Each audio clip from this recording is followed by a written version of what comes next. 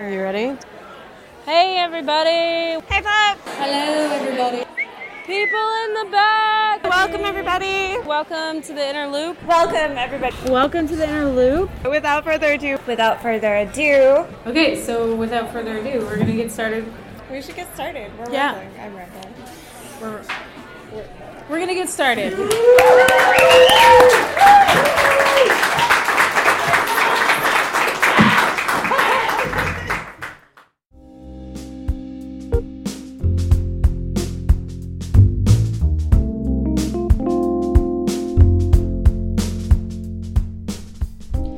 Welcome to the Inner Loop Radio. I'm Rachel Kuntz. And I'm Courtney Sexton. Thank you for joining us. If you haven't already, remember to subscribe to our podcast wherever you stream from. And for all of our loyal listeners out there, don't forget to leave us a review telling the world just how much you love us. And for all our new listeners out there, here on the Inner Loop Radio, we delve into all things creative writing, whether that be inspiration or craft, what makes a great ghost story, or how to construct the perfect sonnet, or just how we all sit down each day in front of an empty Word document. We play clips of local writers reading their work in our monthly reading series, and we invite a few of those writers to join our discussion. Indeed. And on today's show, well, first of all, let me say Happy New Year to all our listeners and to you, Courtney.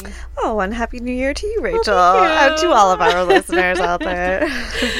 Courtney and I got off to a rough start this year. So we decided to actually take December off instead of using it as our planning month for the Inner Loop. So we've been scrambling, but I think we're finally getting caught up, don't you think?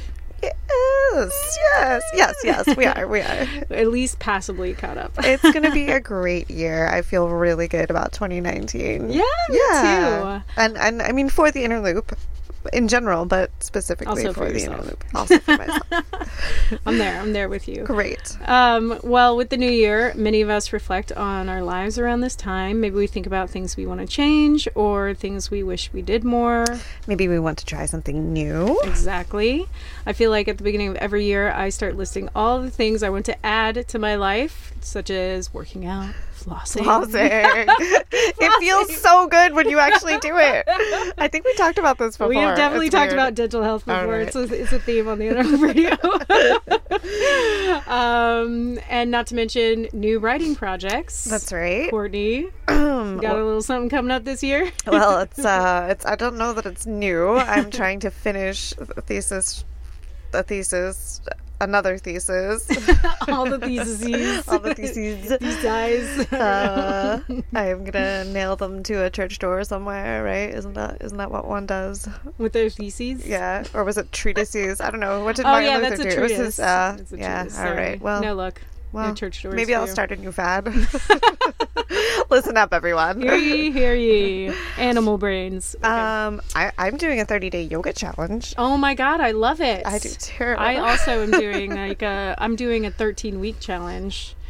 Of one of those like eat well things. No, and it's things. Oh. not an eat thing. It's it's just my own goal to write 200 nice. words a day. I like it. Ending with, is it 10,000 words over 13 weeks? I don't do Which only math, comes down but to 200 words a day. That's awesome. on the weekdays It even. seems really manageable when you say it that way. Exactly. Yes. So as long as I do it every day, I So it's will like have, a paragraph. Yeah, it's like Yeah. a paragraph. Fucking easy, right? Yeah. I got this. expletives in this episode. Anyway, we're going to talk about all of our New Year's resolutions later. But on the show today, we want to talk about finishing a project. Because that's the hardest part. It's the hardest part. Yes. Instead of just adding more and more and more things to our creative plate, we need to focus on just focusing on one thing, focus, and bring it to the finish line. I like this. Okay, so we have people on the show who are going to join us who just finished things and published them, and God bless them, and they're going to tell us all their secrets. They know how to make the magic happen. In the meantime, Courtney and I are going to try to figure it out on our own and see Oh, man. what we got. How to finish. Well, first of all, let's talk about what's getting in the way Of finishing. starting. Or starting. No, starting is getting in the way of finishing. Is the thing. Yes. I was gonna say, I feel like you are one who likes to start a lot of things, right? This is true. But I'm very project oriented. Like, it's so satisfying to get something off your plate. Oh my God, yes. And it's like, we talk about the whole Marxian thing, like, you are your work, you are what you work. But I feel that really strongly. I feel that in my bones. Like, it's like I get just so energized when I complete something, and you can see the result, whether it's great, good, not great, whatever. When it's done, you're like, okay, look what I did. At least I accomplished something. Yeah, the feeling, it's so nice, and yet it's so elusive. Exactly. Why? Why? So what's getting in the way? Well, I mean, there are practical matters, right? So we live lives. We have to this is part of what this like challenge is, by the way, this writing challenge that I'm doing. It's about scheduling your day. Yeah. So you don't get decision fatigue every day. You're like, what am I going to do next? I have a little bit of free time. You're actually like utilizing all your free time, but you still schedule relaxing time. Schedule in time to relax. To chill. This really suits my personality because I love schedules. On my calendar, a block. Relax. Relax during this Play time. with daughter. Walk dog. Watch a movie. But you know what, though? It sounds ridiculous, but I have started doing that also. Not necessarily just to, like, make sure I'm using time well, but because it goes back to that, like, feeling of I did something. Yeah. However menial it is, I could check that off my list, and that propels me forward to do the next thing. Yeah, totally. And I feel like I have things that are important to me in my life. Yeah. And right now they are not taking precedent. So how do I like make changes to give them precedence in my life? And writing is a big one. It's so easy to put writing on the back burner. So easy to be like, I'll do that when I have time. And then of course you never have time, quote unquote. I'll catch up with it tomorrow. Tomorrow. Story of my life. Yes. Anybody? Yeah. So I've been working on this memoir for which is shameful. Getting my good. head is in my hands, literally. I've been working on it since 2010, 2012. Yeah, but that's what a memoir is, right? It cannot be never ending, Courtney. That's the whole freaking point. No. But it's not like you've not made progress on it. No, I've been like a snail, like slugging along. But you're still... So my goal is to finish at least a rough draft this year. I've said this before, even on this show, but I don't remember. It didn't happen. Exactly. But then I had a baby, so I got the one exception. I got the one. That's your baby card. Yeah, my one baby card. I can't pull that card again. Nope. Second baby, nobody cares. They're cares. Like, nah. So I'm finishing it this year. And I'm going to have to figure out whatever the roadblocks are that's keeping me from finishing it. I think part of it is like the daily routine, like we've been talking about. And those visual cues are important. Right. To say, like, even, and this is silly, like, I think about dogs every day. Do you, Courtney? Every day. Do you think about dogs? A lot. But I have to remind myself to dedicate that time with my dog. Yeah. And like I love the shit out of him, obviously, and he's like ever present wherever I go, but to actually spend quality time with him. Focus on him. So I've started putting that in my calendar, and it sounds and feels ridiculous, but then it's worthwhile. Exactly. And you're focused, you're not multitasking, your mind's like not on 1,000 things. Right. Totally. And I think another thing that at least gets in my personal way is like the concept that it has to be great. Oh, totally. Perfection. Is, yeah. It has to be perfect. This is like the only thing I really deeply care about in my life. I mean, other than people, of course, but in terms of work that I do, like I do lots of different things for jobs and stuff, and I enjoy it, but I don't care. It's like, fulfilling in different ways, but it's not that like heavy soul thing. I have to be good at writing, okay?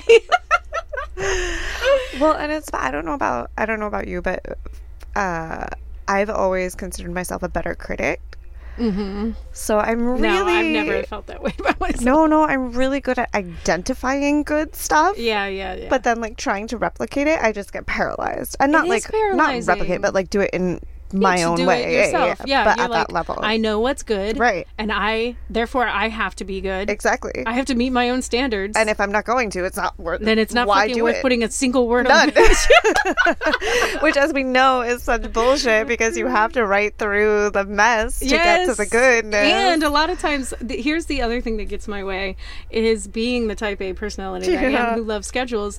I also want to know where something's going before I write it. And I want to know, what is this going to be? And it never works that way. No. None of my writing ever works that way. Like, no, Rachel, you're not going to know where this is going. You just need to start writing. You have to let it talk to you. And it always figures itself out. Yeah. So you just have to have faith. You just have to have a little bit of faith. Have a little faith in me. Right? Yeah. You gotta have faith. See, 2 different faith songs. Yeah, but don't put mics in front of me like that. Oh man. Oh gosh. Okay, that's me and Courtney's 2 cents on the subject. Or like 20 cents. 25. But up next, Courtney and I, much to Courtney's chagrin, are going to do a little exercise. Yeah, she tells me these things like when I get here. That's right. Like... It's an element of surprise.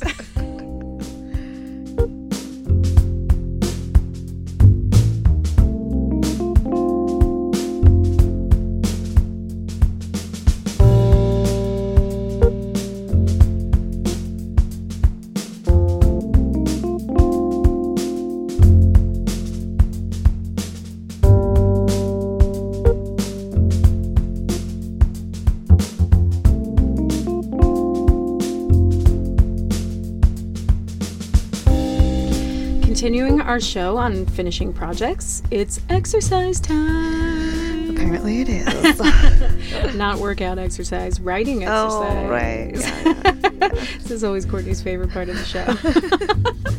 Right. I mean, like, I get into it, like... I know, you always love it when it's done. I do, okay. Just like all writing. There's that sense of dread, and then you love it once you did it. Well, I don't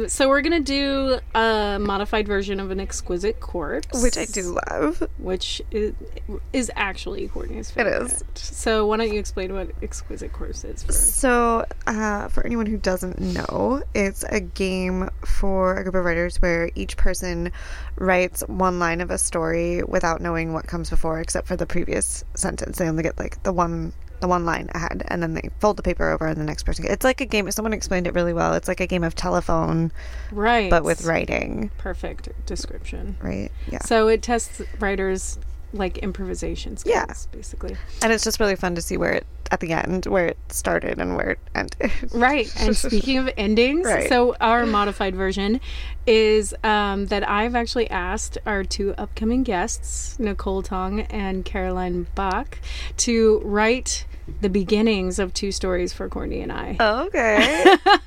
And Courtney and I have to write the endings. Oh. Mm-hmm. Okay. As a way of finishing things. I like it. Okay. Yeah. You like that? On theme. Yeah, on theme. And, you know, sometimes you have to finish things even if it hurts and it doesn't seem like it's making sense. You got to push through and write that effing ending. Stop making sense. Right. You don't have to make sense. No, it's a Talking Heads. Music brain got turned on for a second. Anyway. In the meantime, our listeners will listen to a few clips of Interloop readers reflecting on personal growth, something I know we are all doing this time of year. Yeah, very cool. This one's called Silver. I want to start again. I want to know where to start. The training that I received was cryogenic sleep. There are 100-year blinks, 1,000-year blinks, birds of air and fish of sea, separations of the waters. I cannot find the bottom. Land shifts beneath feet. Names slip between the planks. War. And after a river of black soldiers sterling diverted, while my family steeped in this place of divide, they reaped from red lines, covenants, and quotas, quietly laid language. This green money even, only a blanching agreement. Then the colored signs came down, but not without dogs, hoses, rope, dreams. Blink. I was born in 1985 in the desert of early morning dark.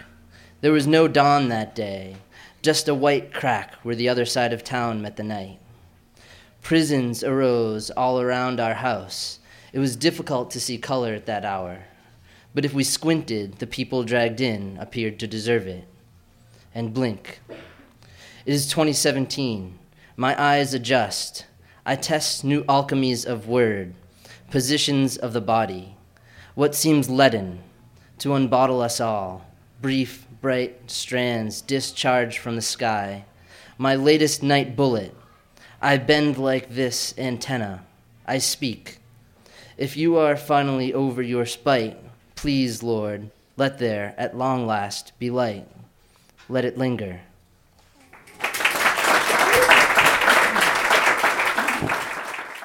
I'm going to be reading a poem called Terrarium about a really weird class I took once. Terrarium. A burning circles me slowly. I do not breathe. Bronze baby beautiful of the gas lamps, I douse your glory out, hips tapped and twisted. Girls take terrarium classes, stuffed glass balls full of flora, fauna dripping in furry tendrils down their furry legs, girl fur, fear and fury at the tiny forest scenes we pans are plotting. We are planting fairies deep in the hygienic dirt, little zip-locked vacuum-sealed pockets of dry rock and driftwood, dangling alien artifacts plop into touchdown. Gorse is goosed, yarrow-tipped nicotine fingertip of the hot teacher tapping seashells into a native scene, and we follow suit. A herd of small world brewers in a backyard this Sunday, swarmed with the city smelling like sausage and soot, the staticky game playing strangled on the neighbor's radio, drama tumbles behind the fence, covered in common stringy grass and Joe Pyeweed, the tobacco rollers underfoot. Across the street, selling thick rolls of syrup leaves to smoke, toke of the future in a back pocket sealed with wax and a kiss. Cough. No one tells you when the class is done, but when it is, you close the lid and hang it up to dry. Sown and hewn, few and far between my seedlings, I've made space for the unpredictable growing. I just cut all my hair off and I was ready to partake in God and give myself to you, because I was a growing thing dancing like a twisted string blowing on the earth, and that's what people do.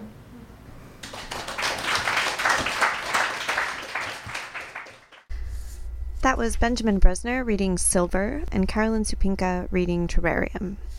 And now, Courtney and I have a couple of stories to read to you. Courtney, who wrote the beginning of your story? Well, Caroline Bock wrote the beginning of my story, and it's pretty good. Oh, yeah? I'm excited to hear it. Yeah. Should I go? Is this... Do it. Okay. Do it. Okay. This is a flash fiction by Caroline Bock and Courtney Sexton. Okay, so here's the beginning. It is called The Button. And I say button, so... The button was lost, or to be honest, torn off or ripped from the sweater. A hand-knitted sweater, a passed-down from generations sweater, a luxuriantly soft wool button-down the front sweater that always smelled slightly of mothballs and lavender and early autumn. 5 out of 6 of the buttons were still secure on that sweater, even after all these years. Those buttons were pearl, round as a quarter, but with one missing, honestly, all you could do was focus on the threads, on how certain things in life can't be replaced. That button meant so much more because... ... Here comes Courtney. Here comes part 2. Alice hadn't picked up the sweater in years.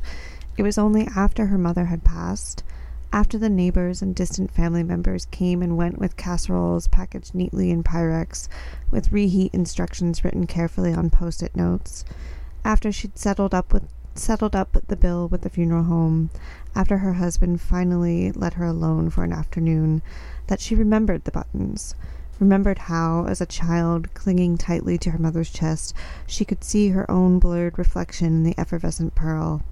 And now, like her mother, the button that had held the sweater together at the neck was gone. Oh my God. Sad. I feel like that was perfect for you. That sounded like your voice all the way through. Oh, sad. Nice. Okay. Well, that was actually really fun. Yeah. So, like, having a little more of the meat of it to go on makes a difference. Like, Exquisite Corpse is fun because it's like okay, let's pass this around. Right. But, like, you felt like you could really kind of dig in and you wanted to do the person before you justice, Right. you know? Because Caroline set me up, like, so well. Yes. Yeah. And it's like, I don't know, it's kind of easier to finish someone else's work because you're not married to You're how not it's as gonna invested, end. yeah. You're So like, you can be like more cool. Well, yeah. Here, this is what's going to happen now.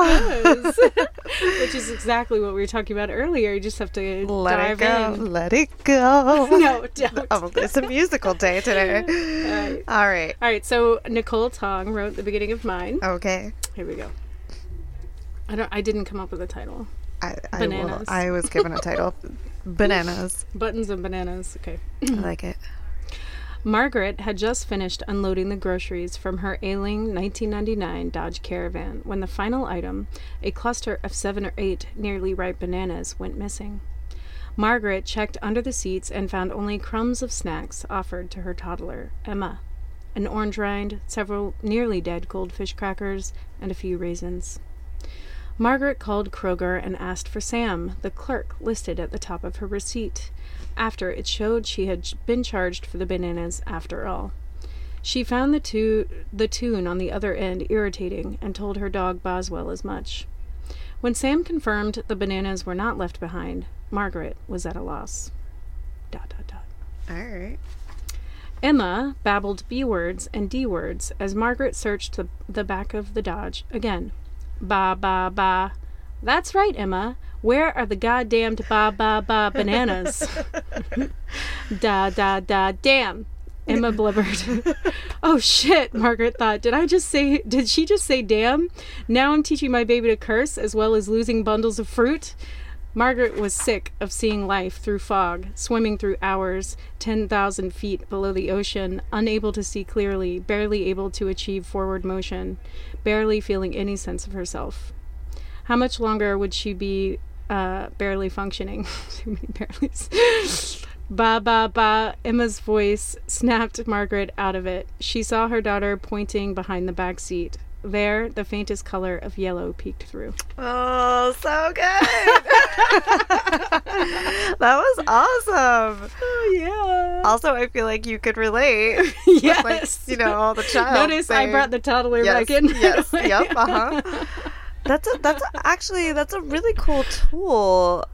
I mean, because we think about we've talked about animals and places functioning as characters, but non-verbal humans. I'm not saying this the right way. Tiny humans who do not yet have words to express AKA things. children. Can function in a really interesting way that I hadn't thought about before. Yeah, they can totally be a stand-in for something. Yeah. Absolutely. Cool. Cool. I learned something about writing today. Well, we have sort of already heard a little bit from our upcoming guest.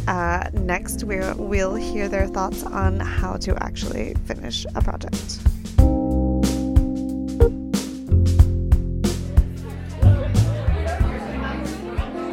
Just gather, please. You can gather in. Gather round for the second half. And we're going to get started. We're going to get started. We'll get started. We're officially getting started. Not teasing you this time.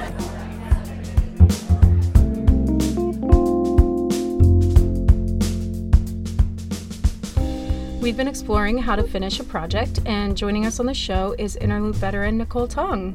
Hi, thanks for having me. Thanks for coming. Welcome. We're very excited to have Nicole. She published her poetry collection, How to Prove a Theory, in 2017 to great acclaim from the literary community and won the 2017 Poetry Award from the Washington Writers Publishing House and has pretty much been killing it ever since. It's been a lovely process. So, speaking of process, tell us a little bit about your process and maybe some of the hurdles that you've faced, especially in light of the subject today of finishing projects. Sure. I started this about 10 years ago, and it was it was a different book. And then in 2013, I had a difficult year, and I realized I wanted to write a book of elegies. And so the project took a bit of a turn. Mm-hmm. And in 2016, I started looking at the project a little bit differently, and I had some direction for it.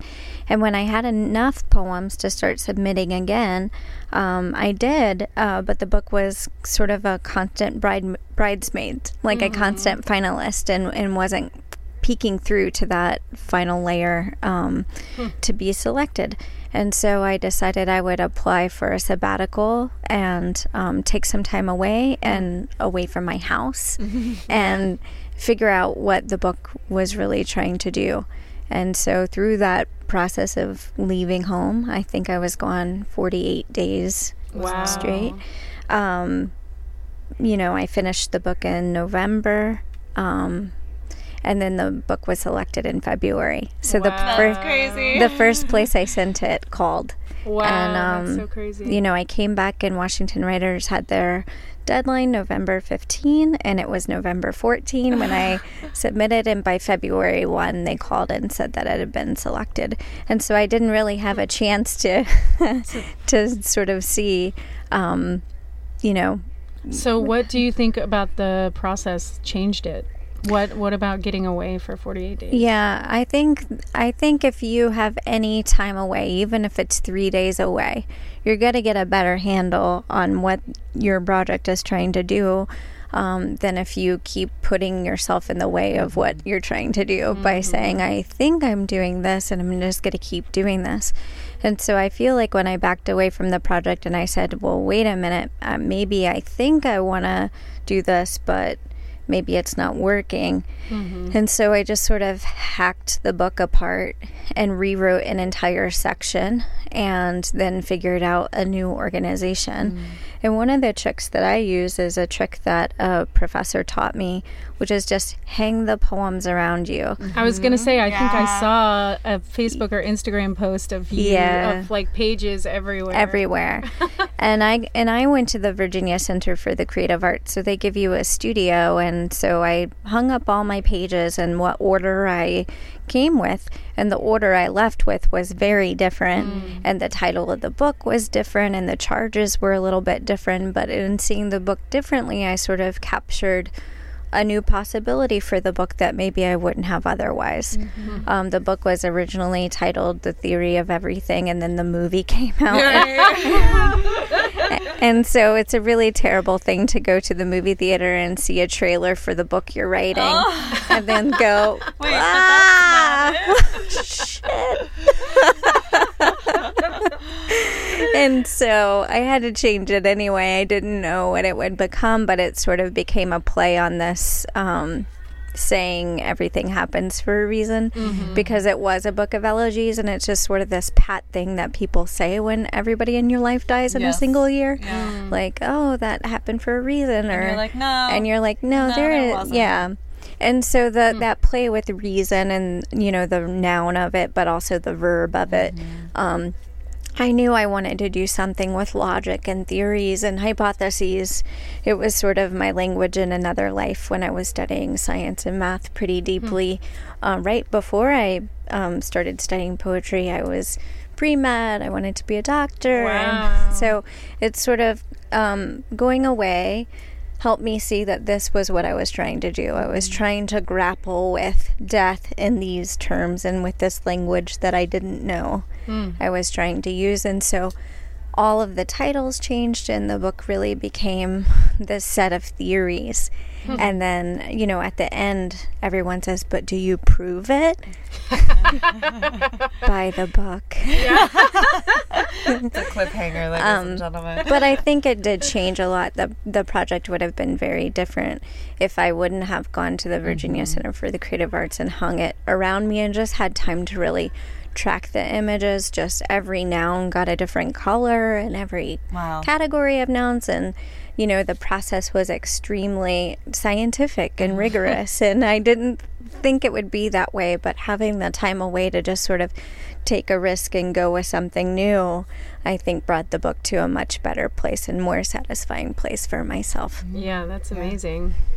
Yeah, I feel like it comes back to what we were talking about earlier, Courtney, of having to let go of like intention a little bit and allowing for like a little bit of faith, a leap of faith, like being able to improvise and allowing yourself the space to do that. It's so hard when you're dedicated to an idea. Mm-hmm. I think that was the failing of the book and why it was sort of a constant runner-up. It was, I wrote a precise book that could have also done really well, but then when I let go, then it became something that I didn't intend for it to become, and sometimes that resonates a bit more with the reader because I didn't know where I was going, and that suspension of disbelief has this impact in the reader that maybe they believe it more, it becomes more honest or something like that. Well, I think the sense that they're on the journey with you definitely comes across. I've encountered works that way or that have that sense before, and it definitely genuine may be the word, but you feel like you're participating in a different way, and that's appealing to people, I think, a lot.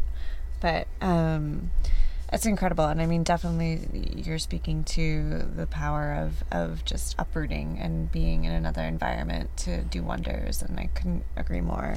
To get perspective. Yeah.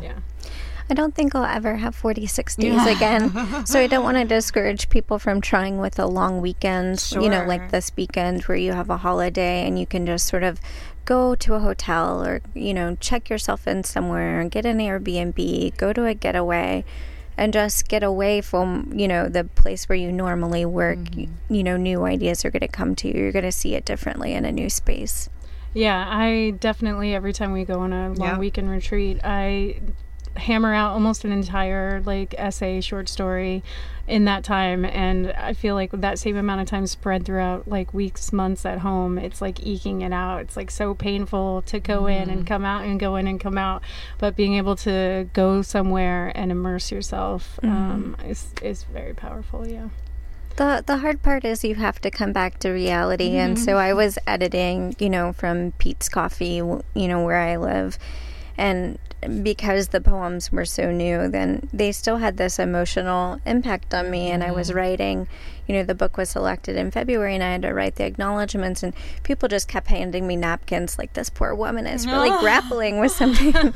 But, you know, I just can't, you know, I just stopped working from my office. I just see my office now as an organizational space instead of a space where I create new ideas and new works. Just no longer works for me. Totally. Just like go outside, get outside, even, you know, writing on the go.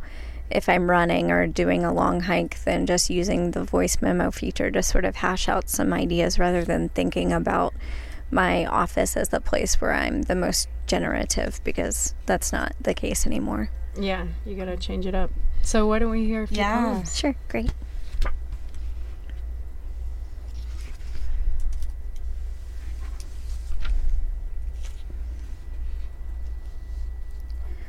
Thoughts Before Self-Portrait, after Alice Neal.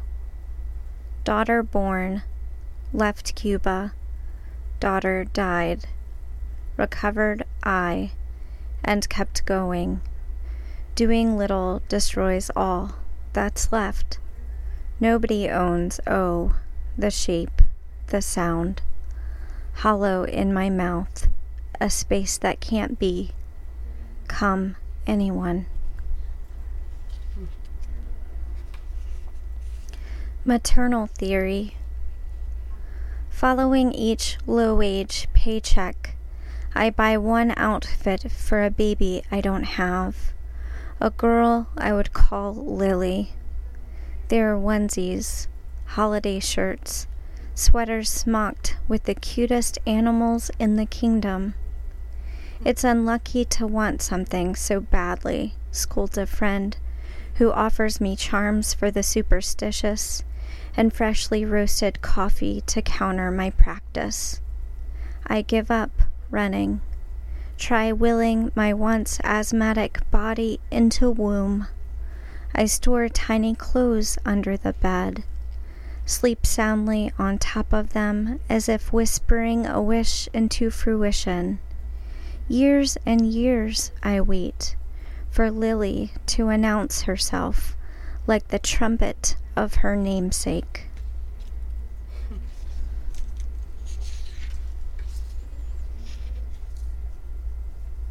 This is the last one. It's called Intimacy Theory, and I think a class of high schoolers was reading the book, and one high school student wrote aptly, "It's the only happy poem in the book." So I'll end with a happy poem.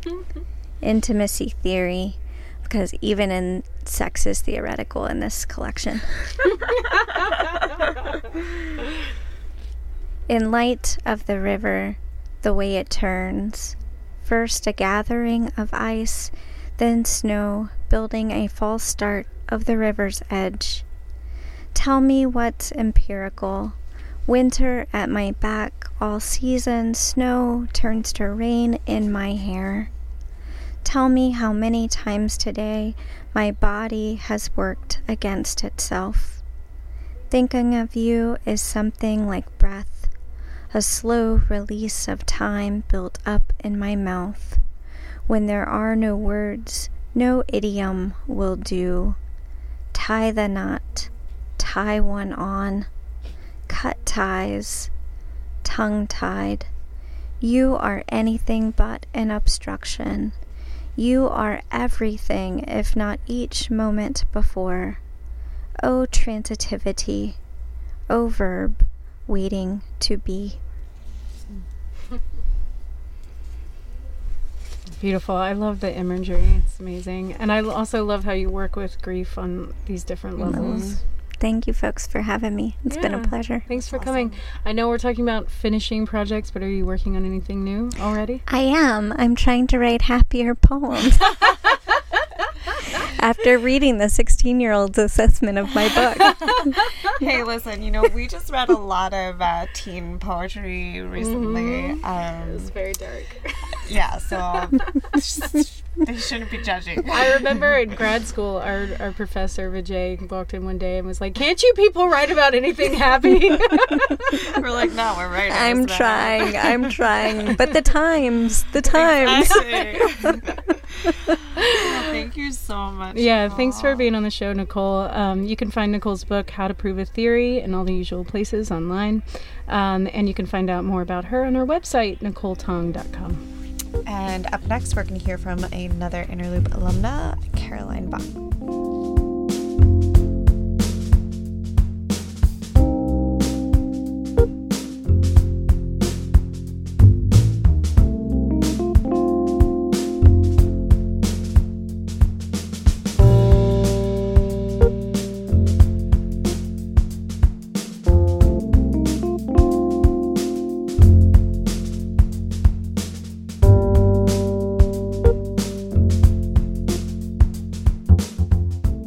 Are back to continue our discussion on finishing projects with Interlooper and alumna of our summer residency program, Caroline Bock. Caroline's short story collection, Carry Her Home, was published in October 2018 and won the 2018 Fiction Award from the Washington Writers Publish House. Welcome, Caroline. Well, thanks for having me. Yeah. I feel like I'm one of the biggest fans of the Interloop between the residency and the readings and now the radio show. So thank you guys. Power player over here. We love it. We want to know, since you, very recently just finished this project. Yes. Yeah, this was like 3 months ago that this book came out, right? This was published in October. Carry Her Home. It's my first collection of short stories. It's actually not my first book. I have 2 young adult novels that were published called Lie and Before My Eyes with St. Martin's Press. Cool. But this is the book closest to my heart. Nice. And you read with us in November, right? At our season finale last year, right after it had come out. Yes. Actually, I think it was the second reading after Politics and Prose. Well, so how does it, first of all, how does it feel carrying through, because you're not really finished. Like, you've finished the writing, but now the process extends itself. Yes.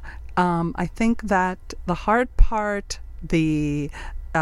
is still to come, because the emotionally hard part is getting these stories down. And for me, it was really breaking with the novel form. I was really stuck, thinking that I could only write novels. And they weren't happening. After the first 2 young adult novels, I could not think of what to write next. And I was really stuck.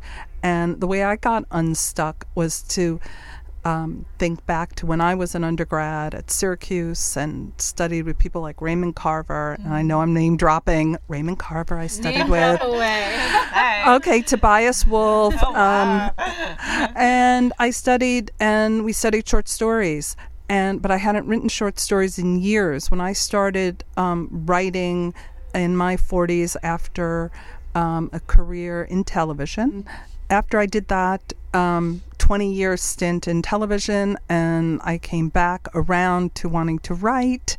I wrote novels. I got stuck after the second novel, as I was saying, and I turned and thought to myself, what can I do to get unstuck? And I started writing short. And I realized there was a whole new world out there called flash fiction. Wow, flash to me, that I could write really short.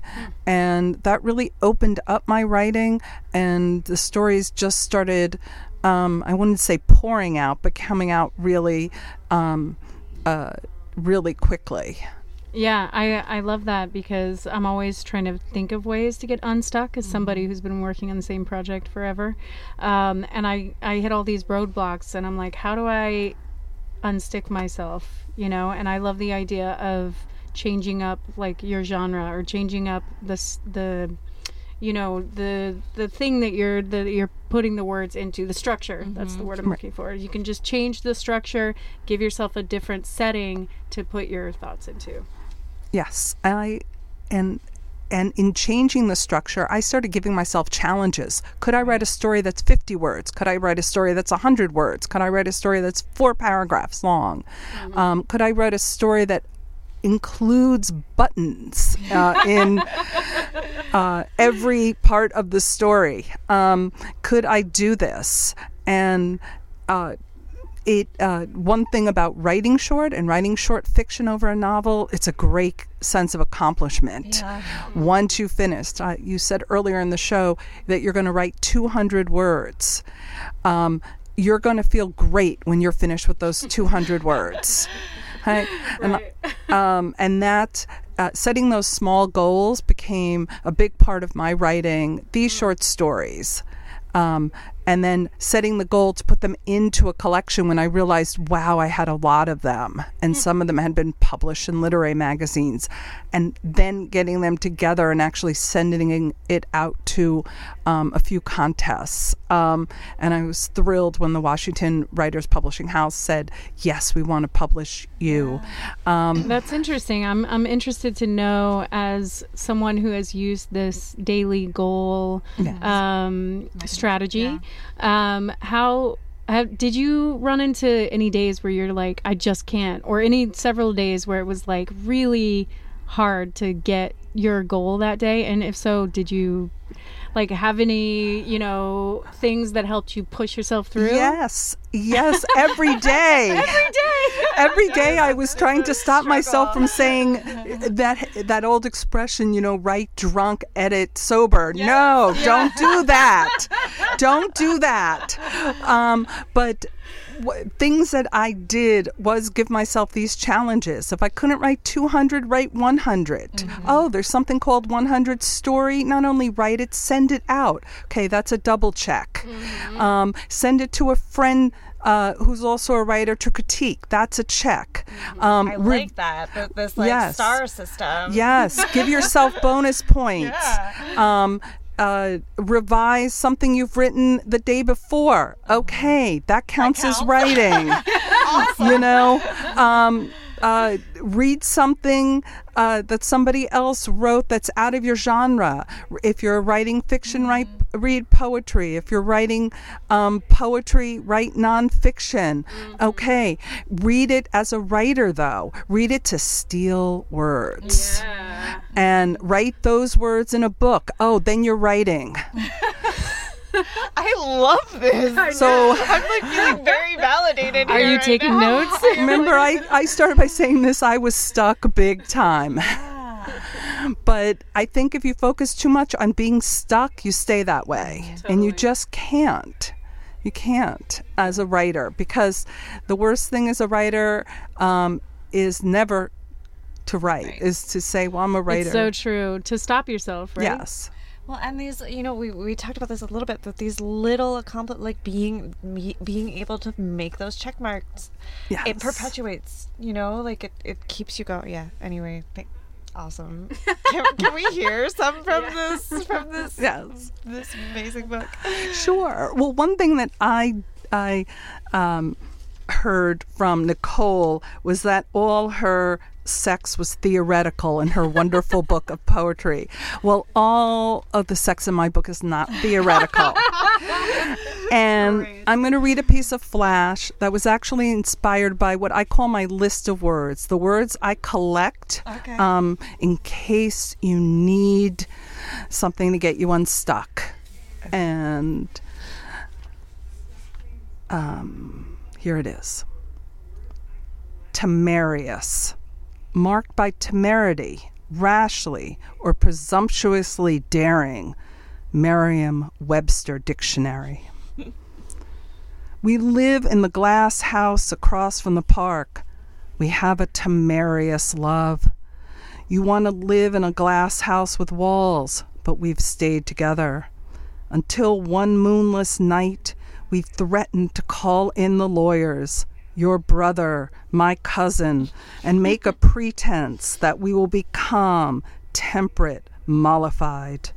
Our story has no denouement, nothing after the climax, only the climax, physical and metaphysical, though you argue, what use are stories? Books are the first thing dictators destroy. Poets are the first murdered. Where else can we find truth? Not in books. I cannot live without books. They are piled about our bed. They are keyed in my devices as well as my heart. You turn on the cable news. Evenings of silence follow in our glass house. And then one day, before the dog walkers and senior striders occupy the park, early morning wordless sex. Sex for relief of our individual nightmares, for the stories we won't tell one another. Sex on bindings knocked to the floor, on a novel by, on a short story collection of, on the complete works of poetry for. Afterwards, the air is swollen and fetid and unsustainable with what's between us until you ask, how does this end? Rashly, presumptuously daring, I think. This is why I love you. You want me to write our story. I love that. So that was inspired by a word list that I keep. I get a word sent to me every day by Merriam-Webster's Dictionary. Nice. And temerarious was on it. I love it. And That's then, incredible how all of that can come from. I'm sorry. I'm just sorry. Go ahead. Yes. from one word. Yes. And then I thought I'd read my story about a button. Yes. I know I gave you the opening of a button. Yes. And this story, the original story, was inspired by my writer's residency with the Inner Loop at the Woodlawn Pope Leahy House. These are the things we like to hear. So when I was there in this wonderful historic house in Alexandria, I looked through the files, and I found in the files a will from George Washington's niece's husband who owned slaves. Right. And one of the slaves was named Button. And I thought, who was this slave named Button? And I'm going to read a story about Buttons, but I'm not going to read that first one, which is about the slave. I'm not going to read the second one, which is about a button from George Washington that was found in a closet. I'm going to read my personal story about a button. Okay, and it's the third part. It starts, and this story is very true. This is very close to my heart. You can almost call it creative nonfiction. Okay, button. I have my own story about buttons. My dad's father, my grandfather, near the end of his life, after owning a chicken farm in New Jersey, after immigrating from Paris, and before that, Palestine, when it was a British mandate, and before that, his place of birth, Cherkos in the Ukraine, owned a Notions store on Nostrand Avenue in Brooklyn, New York. The store sold yards of cloth, spools of thread, sewing needles, and buttons. In the front, buttons were displayed in packets of 6 and 12, and I was not permitted to touch those packets of buttons. However, past the bolts of cloth, which were laid out like bodies in a catacomb, in the back room was a curio stocked with more buttons, hundreds of buttons, thousands of buttons. The curio had a dozen drawers, and inside a panoply of buttons of every color and size. Some were smooth as river stones, some smelled smoky, a few were dotted with pearls or diamonds, fake, but not to me. Up front, neighborhood ladies who hailed from the Caribbean haggled, buying cloth for the cataclysm of winter months. The women's voices rang high. My grandfather's sprinkled French, Spanish, and Yiddish with English. And somehow cloth was cut, sewing needles selected, coins parsed. Sales were made on a register that rattled every time a sale was rung. "May I have a button, Daddy?" my 7-year-old self asked my father, who had come to borrow money and was put to work on this Saturday afternoon. "Ask your grandfather," he said. This grandfather, with his bent back, with the white hairs spiraling out of his ears and nose, with the accent, often forgot that his only granddaughter spoke only one language. He growled at me, and my father screamed, "English, Pop, English." Grandpa looked like he didn't know how this little girl with a bone-yellow wooden button cupped in her hand could be related to him. His family only had sons. He was one of 5 or perhaps 6 brothers, all of whom stayed behind in Cherkos, except for him, all of whom were murdered in the Second World War. By luck, he had 2 sons in America. No one he knew had girls. So who was this little one?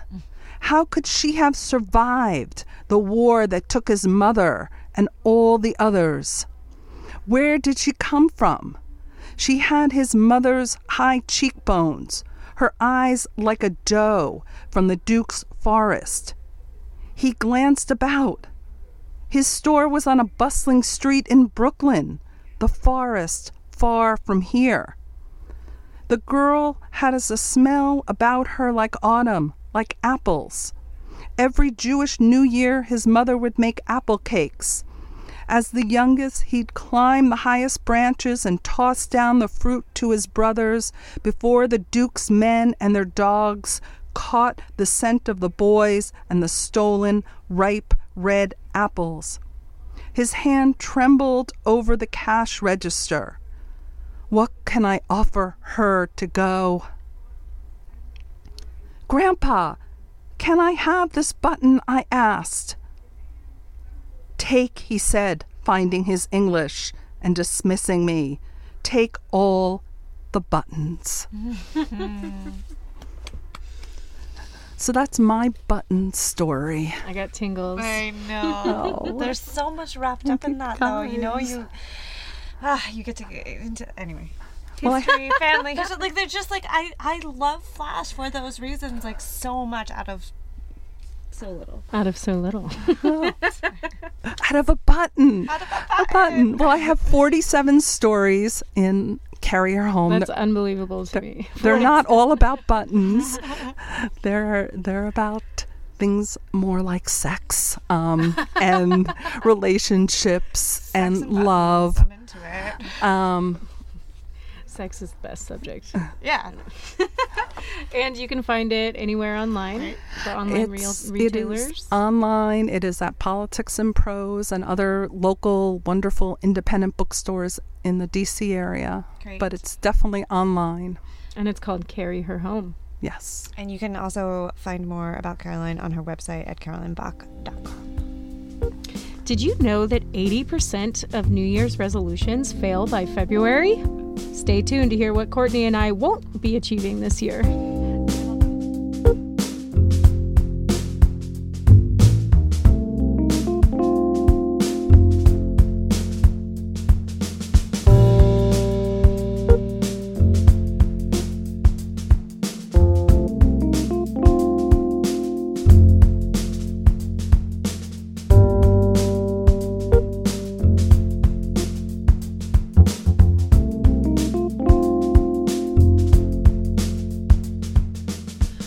Okay, so maybe 80% of all New Year's resolutions fail by February, but I also read that 8% of people actually achieve their resolutions.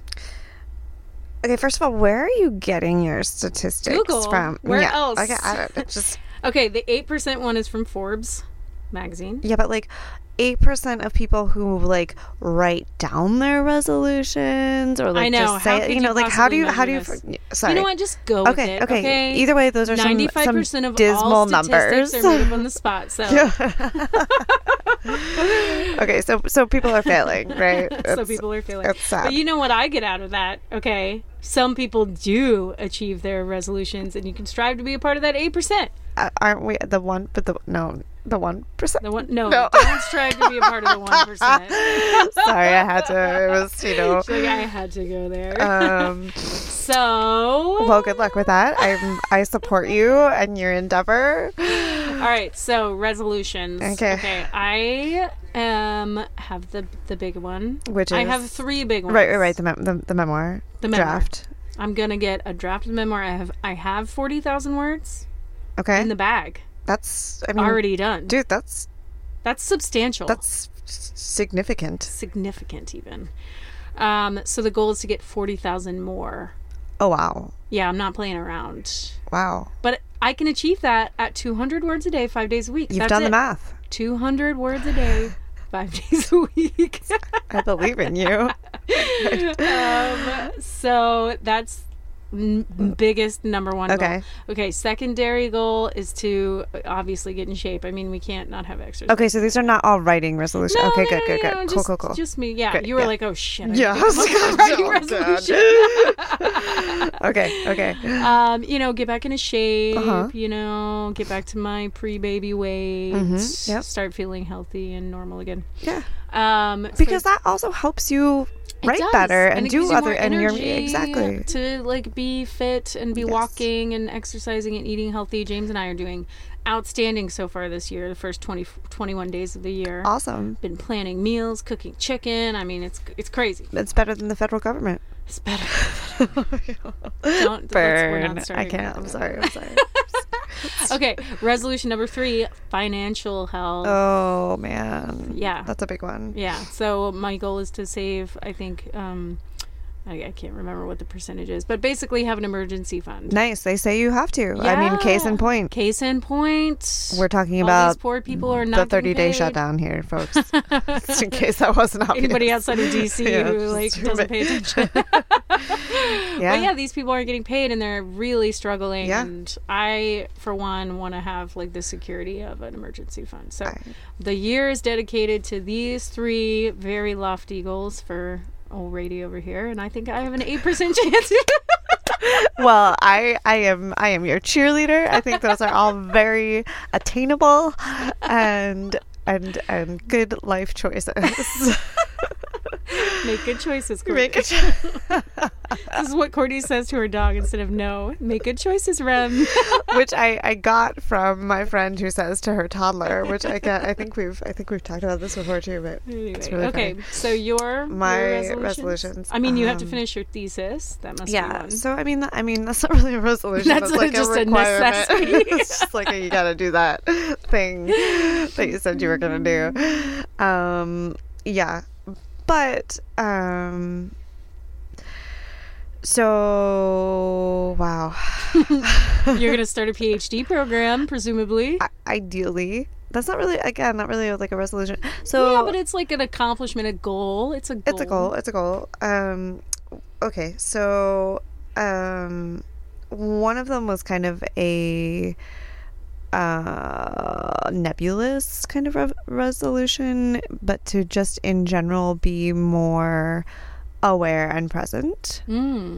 Because I, as you know, am often doing many things at once. And not that I don't get them done or don't do them all well. I don't do them all well all the time, but like I've found that I've lost that ability to just be, which is really important for creative health. Yeah, to be absorbed by the moment or what you're experiencing. Yeah, and it's not even like I'm not like super attached to my phone or anything like that. I mean, like I'm not great about it, but it's not that way that I'm not present, but just like not thinking about 20 other things when I'm doing something, and really just, so that's a big one for me. And one of the ways that I'm trying to get into it is this 30-day yoga challenge, because it's not, and partially that's like nice to like feel better about your body. When you feel better in your body, you have more energy, you feel better in general, like all of those things we know. Yeah, so that's one way I'm doing that. Not so much saving, but paying off debts that I have. I feel like I'm finally getting into a position to do that, and so I'm hoping by mid-year that I will have kind of a clean slate. Student loans aside, those don't count. Those are never going away. Right, exactly. That's just like till I die. But yeah, so that's a big one. And yeah, those are like, I love it. The presence is kind of the big thing for me. Yeah. Yeah. I love that. I could definitely. Yeah. I could add that to my checklist. But. Nice. And of course, our other resolution for the year is to finish something. Me, my memoir. Courtney, her thesis. I've got a notebook full of pieces of poems. Pieces of poems. A notebook of beginnings. Maybe I'll call my chapter beginnings. Pieces of beginnings. Yeah. And we are gonna finish this episode. That's good. We're gonna wrap that up. But before we do that, we're gonna hear one more poem by Mary Donovan entitled "Exercises in Ending." How apropos.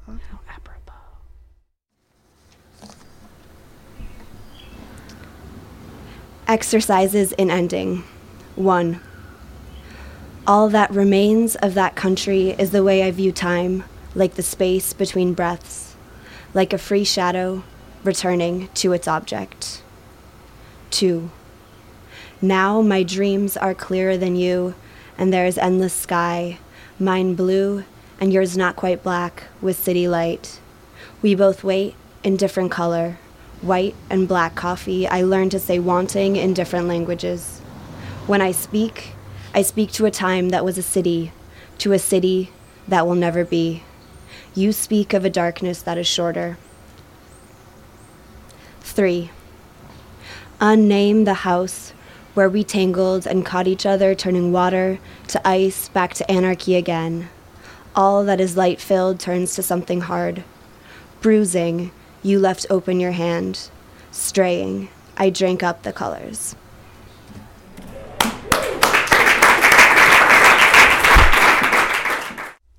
That was Mary Donovan reading her poem entitled Exercises in Ending. And speaking of ending, that's our show. Join us next month for our show on love as inspiration. I love it. To find out more about us or submit to read at our next event, please visit us online at www.theinnerlooplit.com. Today's episode was produced by me, Rachel Kuntz. Our theme music is by Andrew Logan, and our technical manager is James Skinner. Thanks again to Nicole Tong and Caroline Bock for being on the show. And if you enjoyed today's episode, please leave us a review on iTunes or any other streaming sites you use. Podcasts thrive on reviews like yours, so if you want to support The Inner Loop, take the time to tell the world why you love us. And don't forget to subscribe. Subscribe So you never miss an episode. Happy writing and Happy New Year. Right on, Litwits.